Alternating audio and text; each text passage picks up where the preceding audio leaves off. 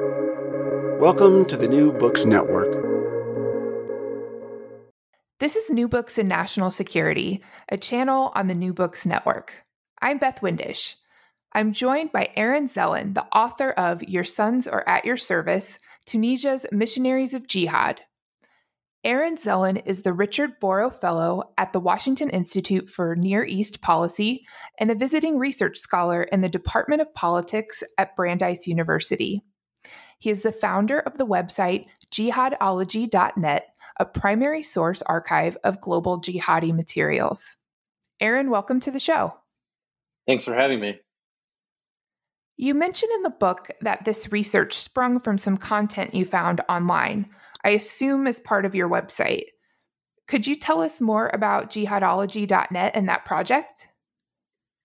Yeah, so when I was doing my master's thesis, even before this book project, which came out of my PhD dissertation, so this is back in like 2008 to 10 timeframe, my master's thesis was sort of looking at the intellectual evolutions that led to Al-Qaeda's ideology from, the fall of the Ottoman Caliphate up until the end of the Afghan jihad against the Soviet Union in the late 1980s. And as part of the project, I was trying to use primary sources. And at the time, it wasn't that easy to find, content from jihadis online. And many, there weren't that many like classes on the issue really, or professors that really focused on it as much, even, then 7 or 8 years after 9/11. Just through a process of, going through other secondary sources as well as finding my way through the netherworlds of, the internet, I was able to figure out sort of this online scene for jihadis, which at the time was mainly on password protected forums. Obviously now it's more on encrypted applications. And so when I finished my master's thesis, I thought, if I was having trouble, trying to find this content and primary sources, I'm sure other graduate students were as well. And that's sort of the basis of why I originally started Jihadology. And it's sort of gone from there. And now it's, started May 2010. So it's been, a little more than 11 years now, which is hard to believe. In terms of the original question in relation to how that brought me towards this topic in relation to Tunisia, every morning I usually would go through these forums and check to see what was being posted by, Al-Qaeda and their various branches and ideologues and the like. And one day in around mid to late April 2011, I saw this post there for this conference that was happening in a suburb of Tunis for this new group calling itself Ansar al-Sharia, the supporters of Islamic law.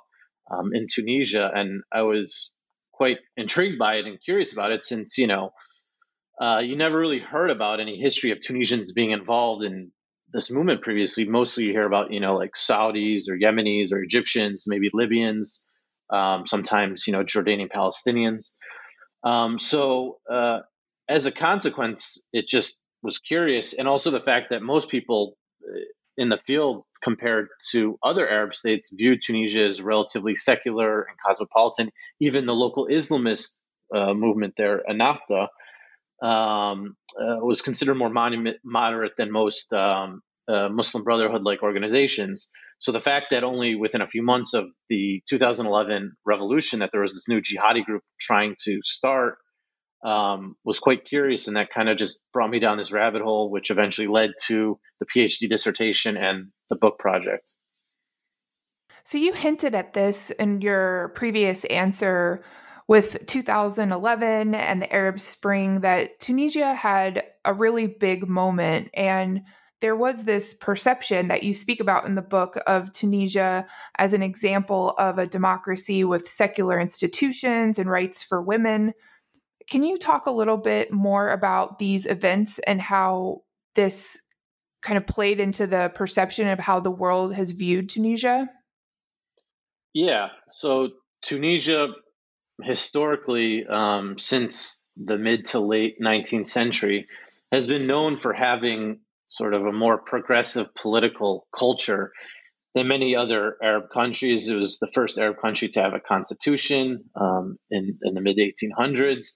And also, eventually, in 1956, when it gained its independence from France after France's colonial adventures in Tunisia and North Africa in general, created the most progressive set of laws related to women's rights in the Arab world.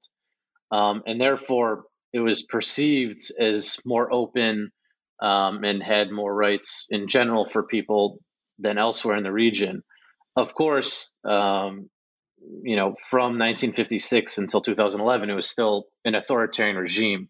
It wasn't, a liberal democracy by any stretch of the imagination, but people did have more rights compared to other places.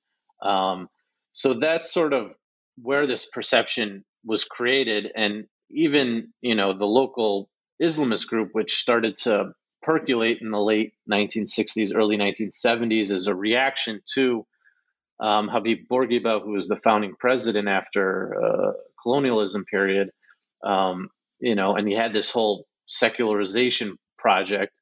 The Islamist movement, unlike, say, in other Arab states, which were calling for a complete transformation of society and instituting Islamic law everywhere, they were more just looking for a place for Islam in society in of itself, for people to go pray in the mosque and be able to act as a Muslim without harassment. So their initial claims, at least, were not as large as, say, other Islamist movements in the region. But over time, as Ennahda grew, it became seen as more of a sort of threat towards the power of first Bourguiba, and then later his successor, Bin Ali, who came into power in the late 1980s. And as a result, eventually in the late 80s and early 90s, under Bin Ali, who was the person that eventually was overthrown in 2011, he cracked down upon Ennahda and jailed many of its leaders and members, while a number of its cadre essentially fled to Europe, especially in London or in France and Italy. And amongst some of these individuals, they radicalized as a consequence of what happened. And in these new environments in Europe, especially in the early to mid 90s, when you started to see the beginnings of these jihadi networks in Europe in general, not just for Tunisians, but other expat Arabs who had been involved in jihadism prior and had to flee their own countries, whether in Egypt or Algeria or Libya, due to fighting against their own local regimes, helped sort of build the basis of some initial networks, which originally helped out with some of the facilitation logistics for the Algerian civil war in the 1990s, as well as foreign fighting in Bosnia during, the Bosnian War. And that sort of then went from there. Of course, there were some Tunisians that had mobilized to fight in Afghanistan against the Soviet Union. But you really started to see the crystallization of the movement that became what it was in the early to mid 1990s, where so many, or I shouldn't say so many, but a number of Tunisians started to intersect with one another within these jihadi networks, which would lead to other mobilizations in the future. Tying it back to what you saw online, it seems that there was this contrast between what you were seeing being posted around 2011, what was happening in the country, which led you to look at some of this history to develop some deeper context. And part of the book really dives into some of those areas that you were just speaking about. And I was wondering if you could talk a little bit more of the history of the mobilization of foreign fighters in Tunisia. Yeah, that's exactly what was one of the key parts of the book.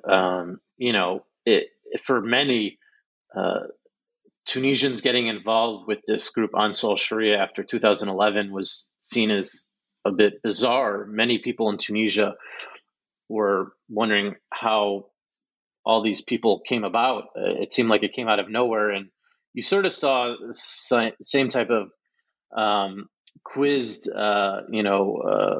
looks or ideas that people had when all these Tunisians ended up being in Iraq, Syria, and Libya in relation to foreign fighting in the last decade as well. But if you look at the history, which I wanted to do because I thought that would help explain what happened after 2011, could see that for 20 to 30 years prior to the 2011 revolution, there had been Tunisians involved in jihadism, and they weren't necessarily footnotes either. And in the book, I get into specific cases of particular individuals, and there's a ton of detail. So I don't want to get into it all on a podcast, since that might be a little boring. But essentially, around 400 Tunisians went to Afghanistan in the 1980s, and joined up with the fight against the Soviet Union. About 100 of them were killed, 300 survived. Many Tunisians couldn't return home because Ben Ali would have jailed them, and therefore this then helped buttress some of the networks that were already percolating in Europe as well, between those that had fled Tunisia to go to Europe, versus those that had went to Afghanistan and then just went to Europe from there. And Tunisians were very well known for sort of document forgery, and they're usually middlemen within these broader networks. And that's part of the reason why many people didn't realize Tunisians were so deeply involved in these networks, was because they weren't really the senior leaders in any organizations or any top ideologues within the broader movement. And also because they were sort of these middlemen involved mainly in logistics and facilitation, and to a lesser extent, foreign fighting. They're highly connected to various groups that were operating. They weren't specific to one, and therefore, depending on which conflict zone was the hottest one at the time, whether it was the Algerian Civil War or the Bosnian War, or lesser extent Chechnya, and then later, obviously, the return to Afghanistan in the late 1990s when the Taliban took over, the Tunisians were able to shift focus to the particular conflict or group that was in charge, because they weren't loyal to any one particular one, which also made them highly connected as well, which then is also another one of the key explanations then for why you saw so many Tunisians eventually become foreign fighters after 2011 was because they're highly connected within the broader movement. If you look at sort of the post 9/11 era, then you sort of had the development of this second generation of Tunisian jihadists that got involved in the broader global jihadi movement. Part of this was sparked, of course, because of the 2003 war in Iraq. Tunisians were some of the earliest foreign fighters to the war, some even going in the fall of 2002 before the U.S. even invaded, when Abu Musab al-Zarqawi set up shop in Kurdistan in northern Iraq after he fled Afghanistan when the U.S. invaded Afghanistan in late 2001. So as a result, many Tunisians started to work their way up within the jihadi movement, I guess you could say, through the Iraq War and Zarqawi's organization, which is the predecessor to what we now know as ISIS or the Islamic State. And one of the important things, too, was that a number of key Tunisians had been involved in a lot of the facilitation and recruitment for foreign fighters that went to Iraq after 2003. So a number of Tunisians were in charge of safe houses in Syria before people went from Syria into Iraq. The head of the Al-Qaeda network in Turkey was actually a Tunisian for about a year or two in around 2006-07. And then around 2007 or 8, an individual named Tariq al-Harzi became the head of the Islamic State of Iraq's whole foreign fighter operation in terms of recruitment and bringing people in, and then everything related to that. So you had a Tunisian that essentially from 2007-8 up until he was eventually killed in around 2015, if I recall off the top of my head, who was the head of the Islamic State's foreign fighter network, essentially. So you could see how then these connections that could be made between those that were in Iraq and then those that eventually would be operating openly after the 2011 revolution. So to return to Tunisia itself after 2011, Ansar al-Sharia was essentially an al-Qaeda front group. they were primarily focused on dawah or outreach proselytization type of activities instead of just sort of jihad fighting type of deal. Part of this was because of the open conditions in Tunisia, so they didn't feel like they needed to be involved in violence. And this was sort of the ideas of Abu Ayyad al-Tunisi, who can be described in many ways as sort of the godfather of the Tunisian jihadi movement, having been involved in it going back to the early 1990s and having studied in London under Abu Qatada al-Filistini, who's one of the top ideologues in the jihadi movement in general. He originally helped co-found the Tunisian Combatant Group in June 2000 in Afghanistan after the Taliban took over the areas. And he actually helped conduct the assassination of Ahmed Shah Massoud 2 days before 9/11, who was the key Northern Alliance leader that the U.S. had been allies with, and who would have been a key person who would have been relied upon after 9/11 to then fight the Taliban and Al Qaeda. So Abu Ayyad and the Tunisian Command Group essentially provided this gift for the Taliban as well as Al Qaeda. Fast forward now back to 2011, he then helped create Ansar al-Sharia. And one of the things that was important that happened after 2011, because of this blind spot people had in Tunisia in general about jihadism, was that people didn't take these guys seriously in the beginning.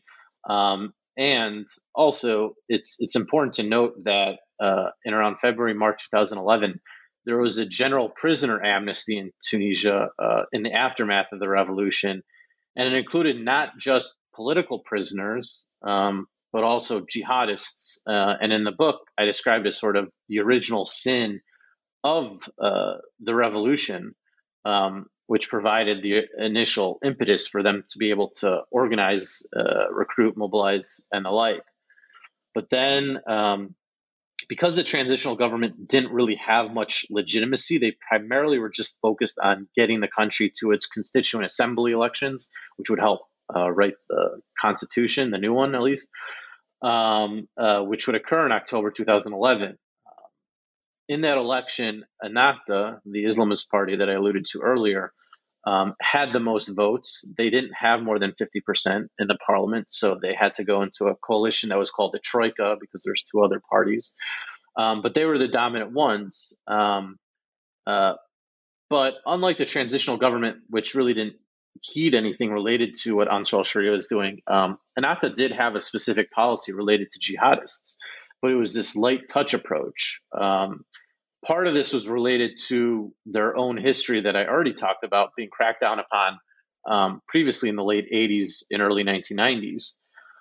They felt that if they did something similar to what Ben Ali previously did, then maybe it would lead to a further radicalization of these individuals. And then maybe just like them, 15 or 20 years later, Al Qaeda would be in control of Tunisia, which obviously Ennahda didn't want.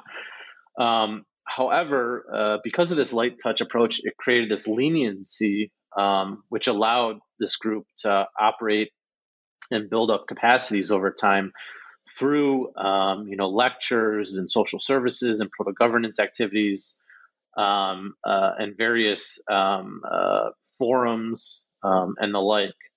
And as a consequence, you got more and more people involved in this movement. And for 2.5 years, they're legally allowed to operate without too much harassment. Of course, this changed over time as a consequence of the fact that even though Abu Ayyad called for this Dawah first approach, jihadi ideology is still inherently violent. And eventually, we saw the attack on the U.S. Embassy in Tunis in September 2012. We also saw the assassination of two leftist politicians in February and July 2013. And then along the way, there is a variety of vigilante type of violence through Hizbah or moral policing, essentially by members of the group, which was not sanctioned overtly by the group, but the group didn't really do anything about their members doing it, whether it involved, people drinking alcohol or people eating during Ramadan or or women wearing perceived scantily clad clothing, or people having fun and dancing and the like, they would do something against them, whether they first warn somebody or beat somebody. There are cases of some individuals being killed. So as a consequence, those on the secular left and sort of the conservative nationalists in Tunisia, in the opposition in the parliament in Tunisia, forcibly began to push back against Ennahda and sort of this light touch policy, which eventually forced Ennahda to begin to crack down upon Ansar al-Sharia beginning in the spring of 2013, which culminated eventually in the Tunisian government designating Ansar al-Sharia as a terrorist group in late August 2013. But by then, we obviously already were seeing, the mobilization for people to become foreign fighters in Syria, to join up first with Jabhat al-Nusra and then later with, of course, ISIS. And because of these historical network connections and this larger population of individuals now that, got involved with Ansar al-Sharia, they're able to recruit them beginning in the spring of 2013 to first Libya, because there are some networks there to help train people, and then fly from there to Turkey and to Syria. But other times people went straight from Tunisia to Turkey to Syria to become foreign fighters there. So you could see how, the open environment after the revolution, the historical networks and key leaders in it, in many ways helped provide sort of what was seen as this then large-scale mobilization of Tunisians to go over there to join up with, the Jihad in Syria, and then, eventually fighting in Iraq as well, and to an extent in Libya too. So I'd like to unpack a couple of the things that you mentioned. First, when you talked about Ansar al-Sharia and this group coming on the scene, and this time of, you mentioned the 2 years between 2011 and 2013, where it was able to take advantage of some of the conditions in Tunisia. Knowing what we know in the first part of your book about the history and about what was going on in Tunisia through many years prior to the Arab Spring, how do you think that this was able to happen? Like, was this a blind spot on the part of the government to allow this group to mobilize during that time? Yeah, I mean, I think there was just a lot of naivete and ignorance on many people's parts. Much of the mobilization of Tunisians joining up within the jihadi movement happened outside of its borders in the first place. So many people weren't really aware of that in the first place. And those that did get involved locally were arrested and thrown into prison. And based off of conversations I had with former regime officials as part of my field research, they essentially viewed it as just a local phenomenon, and therefore didn't see it as having these more regional or transnational components, which then were able to link up with one another and then be able to, hit the ground running once they had the space to do what they wanted to do. It was a bit naive, though, in some respects, since even though people were arrested locally, people were arrested trying to go to places like Iraq, between 2003 and 2010. People were arrested trying to go next door to Algeria when AQIM originally became part of Al Qaeda and were trying to build themselves back up after sort of then becoming less relevant following the Algerian Civil War in the 1990s. And so there were people that were involved more in a homegrown space that were connected to these regional networks as well. So it was definitely the regime in many respects drinking its own Kool-Aid in some regards, and thinking that it was so good at what it was doing because there were no really large-scale campaigns within Tunisia. Of course, there was the 2002 Jerba synagogue bombing, which was Al-Qaeda's first external operation after 9/11. And then there was also a short-lived insurgency in late 2006, early 2007 based off of networks from AQIM in Algeria, from Tunisians that had gone to Algeria to train and then went into Tunisia to try and build up a branch of AQIM there. But so in many respects, I boil it down to, just poor policy in many respects. And those in the transitional government after 2011 really, they weren't looking who was being released from prison. It was kind of just like anybody that was in prison was released. They weren't going through it and being like, oh, there was 1,200 people here that had previously been involved in the jihadi movement that were now releasing on the streets, and about 300 or so of those who had previously, been in Afghanistan or Iraq or Somalia or Yemen. And then, of course, on top of that, after the country opened up, those Tunisians that had previously been foreign fighting abroad or maybe been a part of networks in Europe also came to Tunisia as well to join up. So you had this influx of things.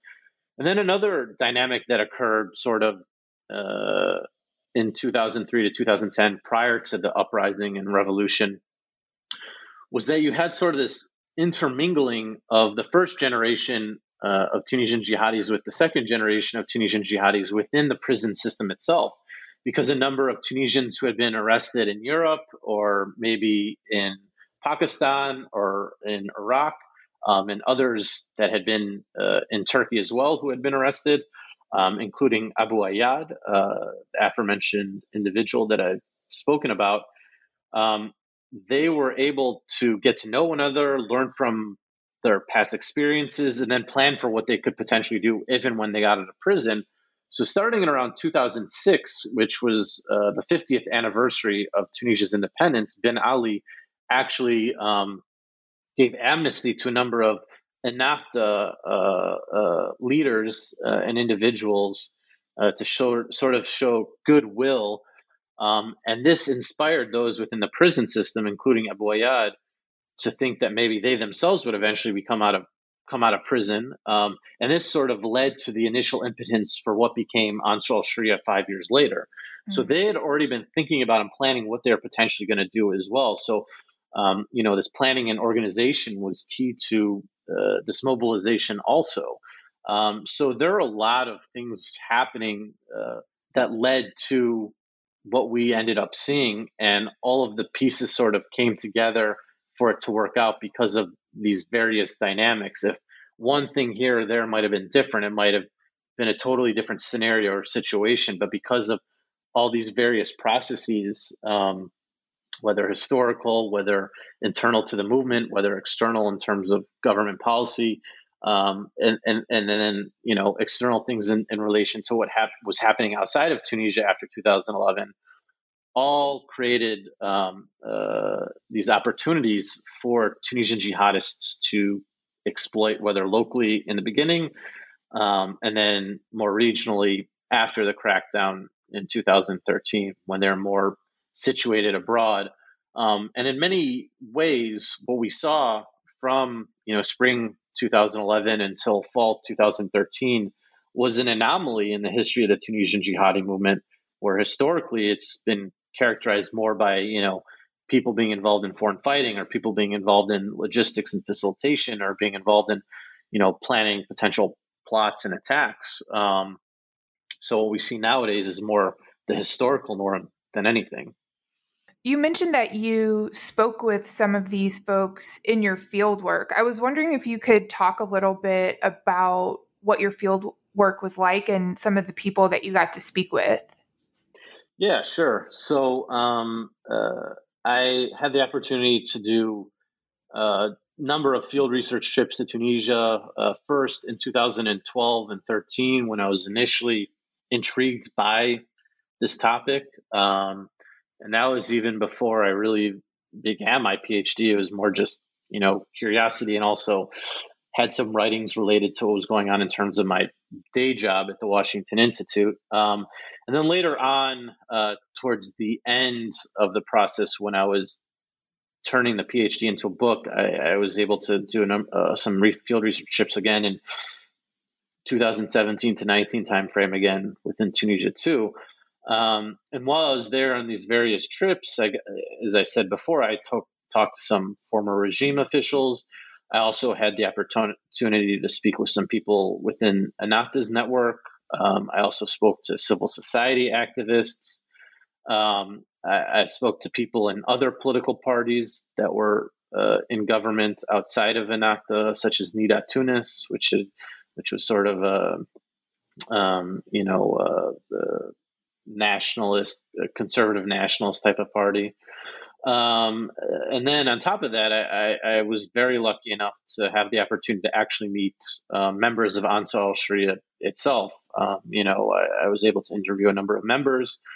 I was able to go to some of their dawah events. I went to some of their mosques. And then I even initially had an opportunity to meet somebody who had returned from foreign fighting in Syria in the early stages, all the way in 2013, when they came back to Tunisia and had some interesting initial insights in relation to that. So I was trying to, talk to a number of different people from various spheres within society beyond just, the jihadists themselves, to get a bigger picture what was going on in the contemporary scene, but also maybe getting some, historical views as well.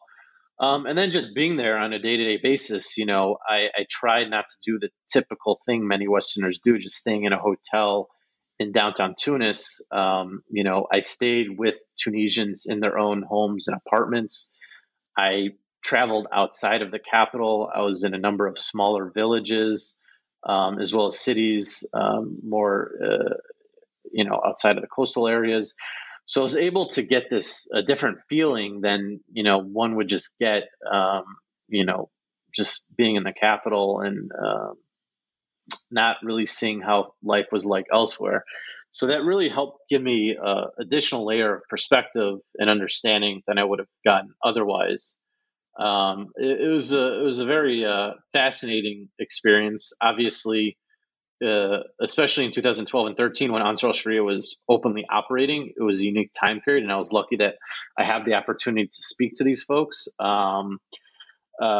Because obviously now it'd be impossible to talk to jihadists inside of Tunisia because it's completely clandestine again in many respects, and therefore it would not be safe or dangerous. So I think it's important to note that the particular time period when I was there in the early stages of the field research, isn't necessarily replicable in Tunisia itself or in most other cases in other countries.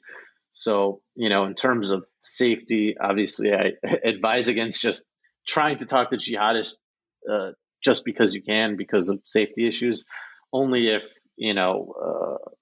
things are in a similar scenario, which isn't really the case anymore. So I just think that's an important caveat for those that might be listening that are also could be younger researchers too, because I think safety is always important in these situations. As we saw with, unfortunately, what happened with the kidnapped journalists and humanitarian workers in Syria in relation to ISIS, things could go very wrong very quickly. So I think it's important to note that as well. Thanks for that that disclaimer too. I think the unique time period that you're speaking of, and you mentioned some of the Dawa events, and that was another thing I wanted to try to unpack a little bit, was that Dawa first strategy. And it's interesting in the context of some of this foreign mobilization history and other things going on in Tunisia, that this is definitely a strategic choice to focus in this way. And I was hoping you could explain a little bit more of what that strategy of Dawa means, maybe what those events that you observed look like, and how those were used strategically by AST. Sure. So a lot of this strategy was born out of Al Qaeda's broader lessons in relation to what happened in Iraq the decade prior. As those who followed what was going on in Iraq, Zarqawi was extremely violent, excessive in it, and therefore this turned the population off to him. Not only those that were his enemies, but those that would have been sort of the natural constituency for Al Qaeda in Iraq, Islamic State of Iraq. and that's what led to the tribal awakening or the Safwan movement, and alongside, the U.S. surge of troops led to sort of at least the tactical defeat of the Islamic State of Iraq by 2009 or so. Obviously, we know, again, why I use the word tactical, because they're able to come back and became even stronger following 2013 or so, and what we saw with ISIS, Islamic State, and everything that's happened since. But because of what happened in Iraq, and as we know, Al-Qaeda was disgusted by what Zarqawi was doing, and there were a series of letters that were sent to Zarqawi between Al-Qaeda leadership and him. Al-Qaeda was trying to build back legitimacy because its name became toxic, which is part of the reason why the group in Tunisia was calling itself Ansar al-Sharia, and why a number of groups after the Arab uprisings had the moniker Ansar al-Sharia or a different name in of itself, like Jabhat al-Nusra in Syria.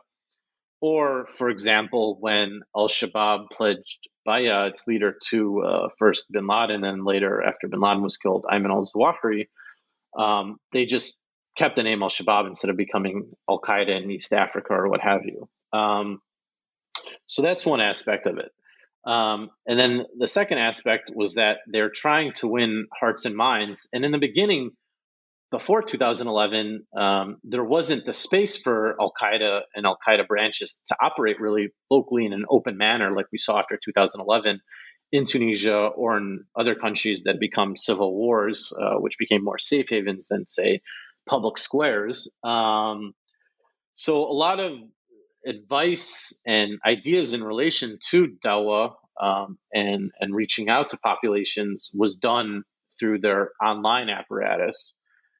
So there are a variety of video series and essays in relation to being a better Muslim, proper ways to be a Muslim, how to operate in various environments as sort of a jihadist organization and the like.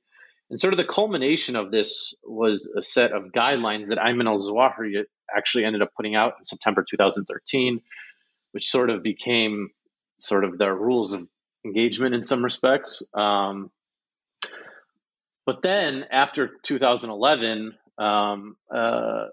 the groups that came about after then, whether it was Ansar al-Sharia in Tunisia, Ansar al-Sharia in Libya, AQAP rebranding themselves as Ansar al-Sharia in Yemen, Jabhat al-Nusra in Syria, you saw them focusing more on this issue of dawah. Of course, in the Tunisian context, because there wasn't a civil war, there wasn't sort of this large-scale violent aspect of what was going on. So because of the particular conditions in Tunisia, it was just purely a dawah-first approach. And part of it, too, is they felt after, 65 plus years of authoritarian rule and the secularization project, most Tunisians didn't even know a lot of basics related to Islam, at least according to, jihadi's interpretation of what was going on there. And therefore, it was first necessary to educate those within Tunisian society to their way of thinking before jihad was even possible. Because if you don't understand the reasons for jihad in the first place, then you wouldn't want to be sympathetic to what they're potentially doing in terms of the violent aspect of things. So that's part of the reason why, at least in the Tunisian context, we saw as mainly a dawah first, whereas in, say, like Libya or Yemen or Syria, you started to see the implementation of these dawah programs there locally too. But because there are these civil wars there was obviously also fighting involved, insurgency in the way you would typically see.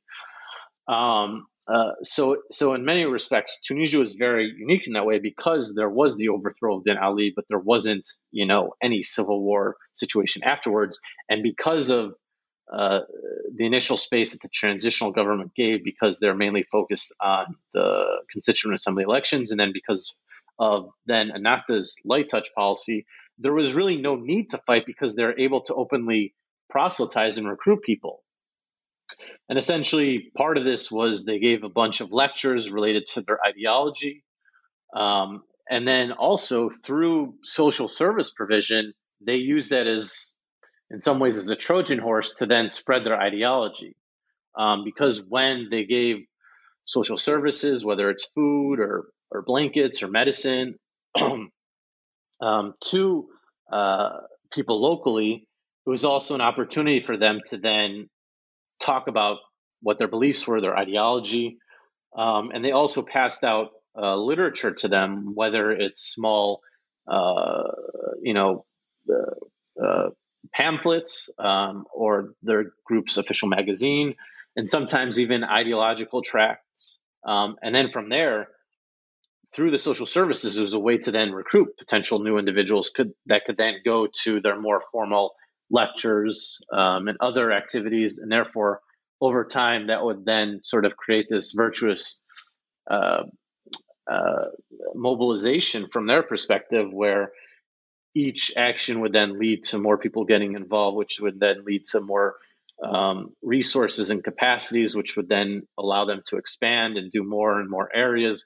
which would then provide them the space to meet more people, and so on and so forth. And that's why they were able to expand. And one of the things to note, too, that was important about Ansar al-Sharia in particular, which might have been different than, say, what we've seen with jihadi movements elsewhere, is that it wasn't really only based in one particular neighborhood in a city or in a particular city in of itself. In many ways, AST was this national movement, which also helped provide sort of a larger population then to then be mobilized later on to then go to Iraq, Syria, and Libya to become foreign fighters. And if you look at leaked ISIS border documents from a few years ago, the mobilization for those in these documents, and there was about 700 Tunisians in them, so it's a relatively good sample.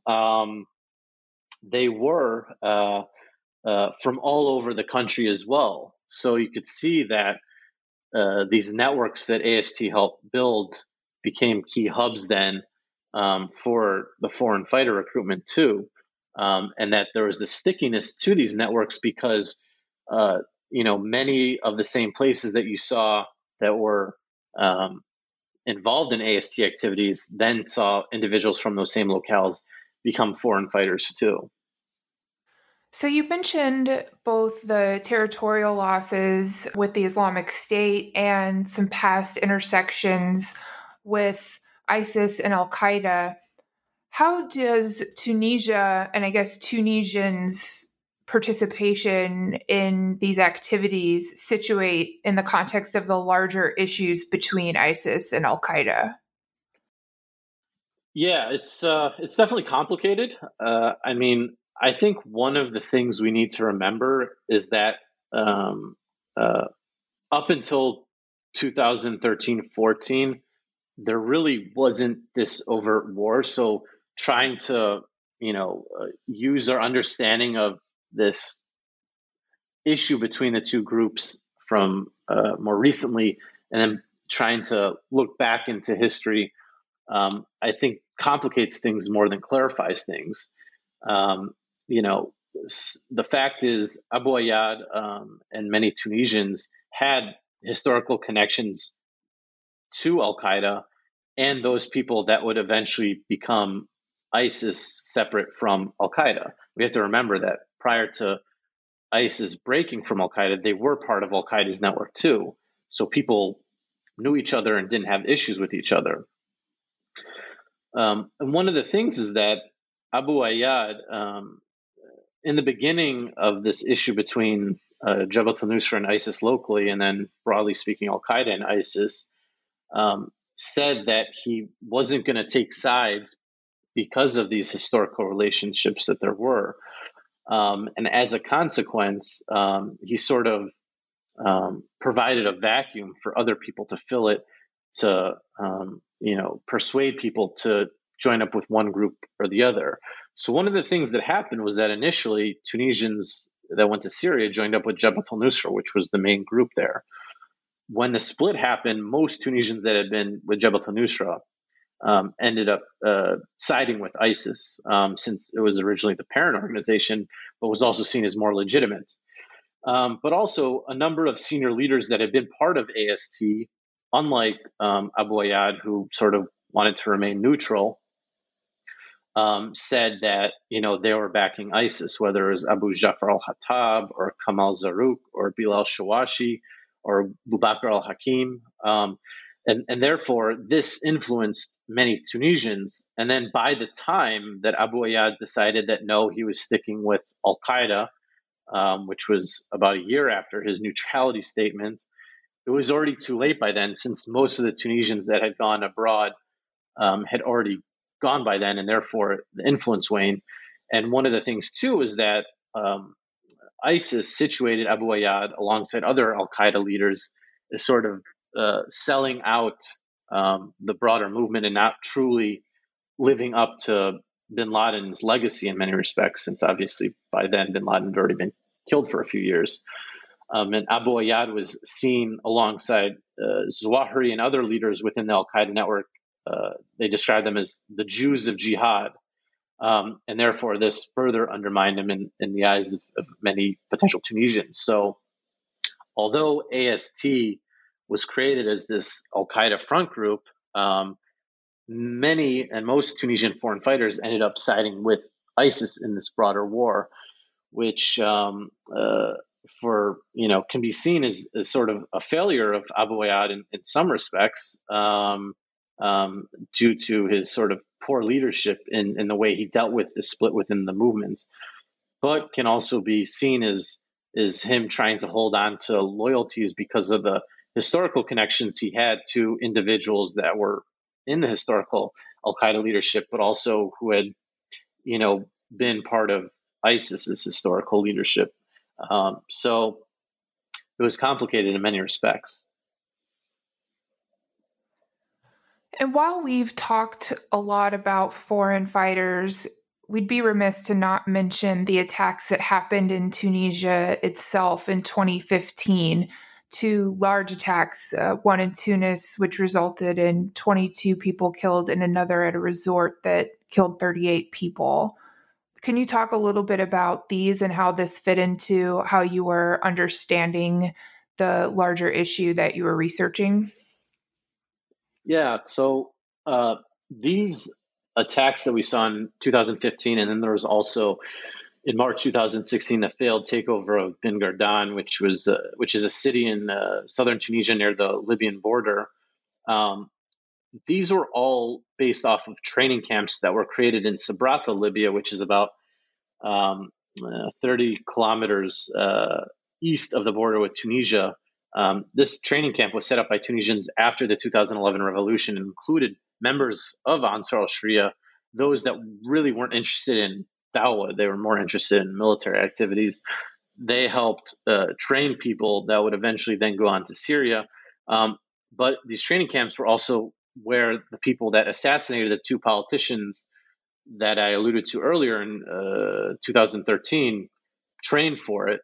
There's also a failed attack that happened in October 2013, which wasn't actualized, but the individuals involved in it had trained in this training camp too.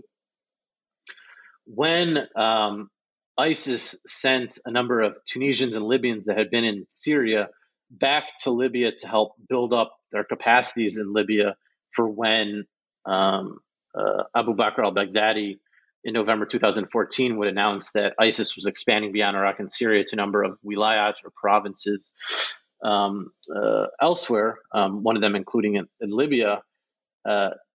These individuals essentially co-opted this training camp network in Sabratha, and it became an ISIS training camp instead of one related to Ansar al-Sharia in Tunisia and Ansar al-Sharia in Libya. So this training camp was also then used for the preparation and guidance in relation to the attacks at the Bardo Museum in Tunis and then the Sousse Beach attack, as well as the failed takeover of Bin Gardan. So you could see that there was sort of this residual connection between what we saw earlier within Tunisia and then what we saw later when ISIS came to the fore and then was involved in these attacks in Tunisia too. And that once again highlights, if you go back to what we talked about earlier with sort of the pre-2011 networks, that there are these individuals that are involved in a variety of activity that, depending on what's going on, will then shift what they're doing based off of what's the hottest conflict or group and what's going on there. And this is just a continuation of it, which makes an important point that we need to recognize that, these networks that we've seen over the last 10 years, even if it seems less prominent now because ISIS has since lost territory, things aren't, as active in terms of recruitment or attacks as they had been previously. But whenever another opportunity might arise, these networks will be there and ready to operate again in a manner that will be helpful for the jihadi movement, of course, from their perspective. I think it's good, though, that one of the positives that actually came out of at least the failed takeover of Ben Gurdon was that it gave confidence to the Tunisian political class as well as the military that they can push back against ISIS, because they were worried after the two large-scale attacks in civilian areas the year prior. And that helped then push back IS from Tunisia. And over the last 5 or 6 years, they slowly have degraded both ISIS's networks locally, but even AQIM's networks, which have been more based in the mountains near Algeria and haven't really been involved in large-scale attacks against urban areas and civilians, but more military targets in the mountainous regions. So in many ways today, Tunisia is in its best spot vis-a-vis jihadism since the actual revolution. However, unlike prior to 2011, there's a lot more people involved now than there had previously.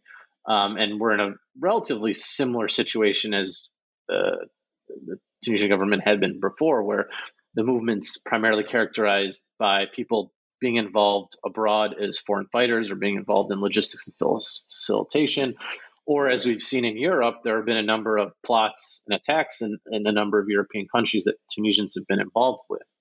We also have the issue of the prison system too, where now there are many Tunisian jihadists that are in prison, and based off of the research I've done, they're in control of certain wings of these prisons in the same way we see gangs are in other contexts.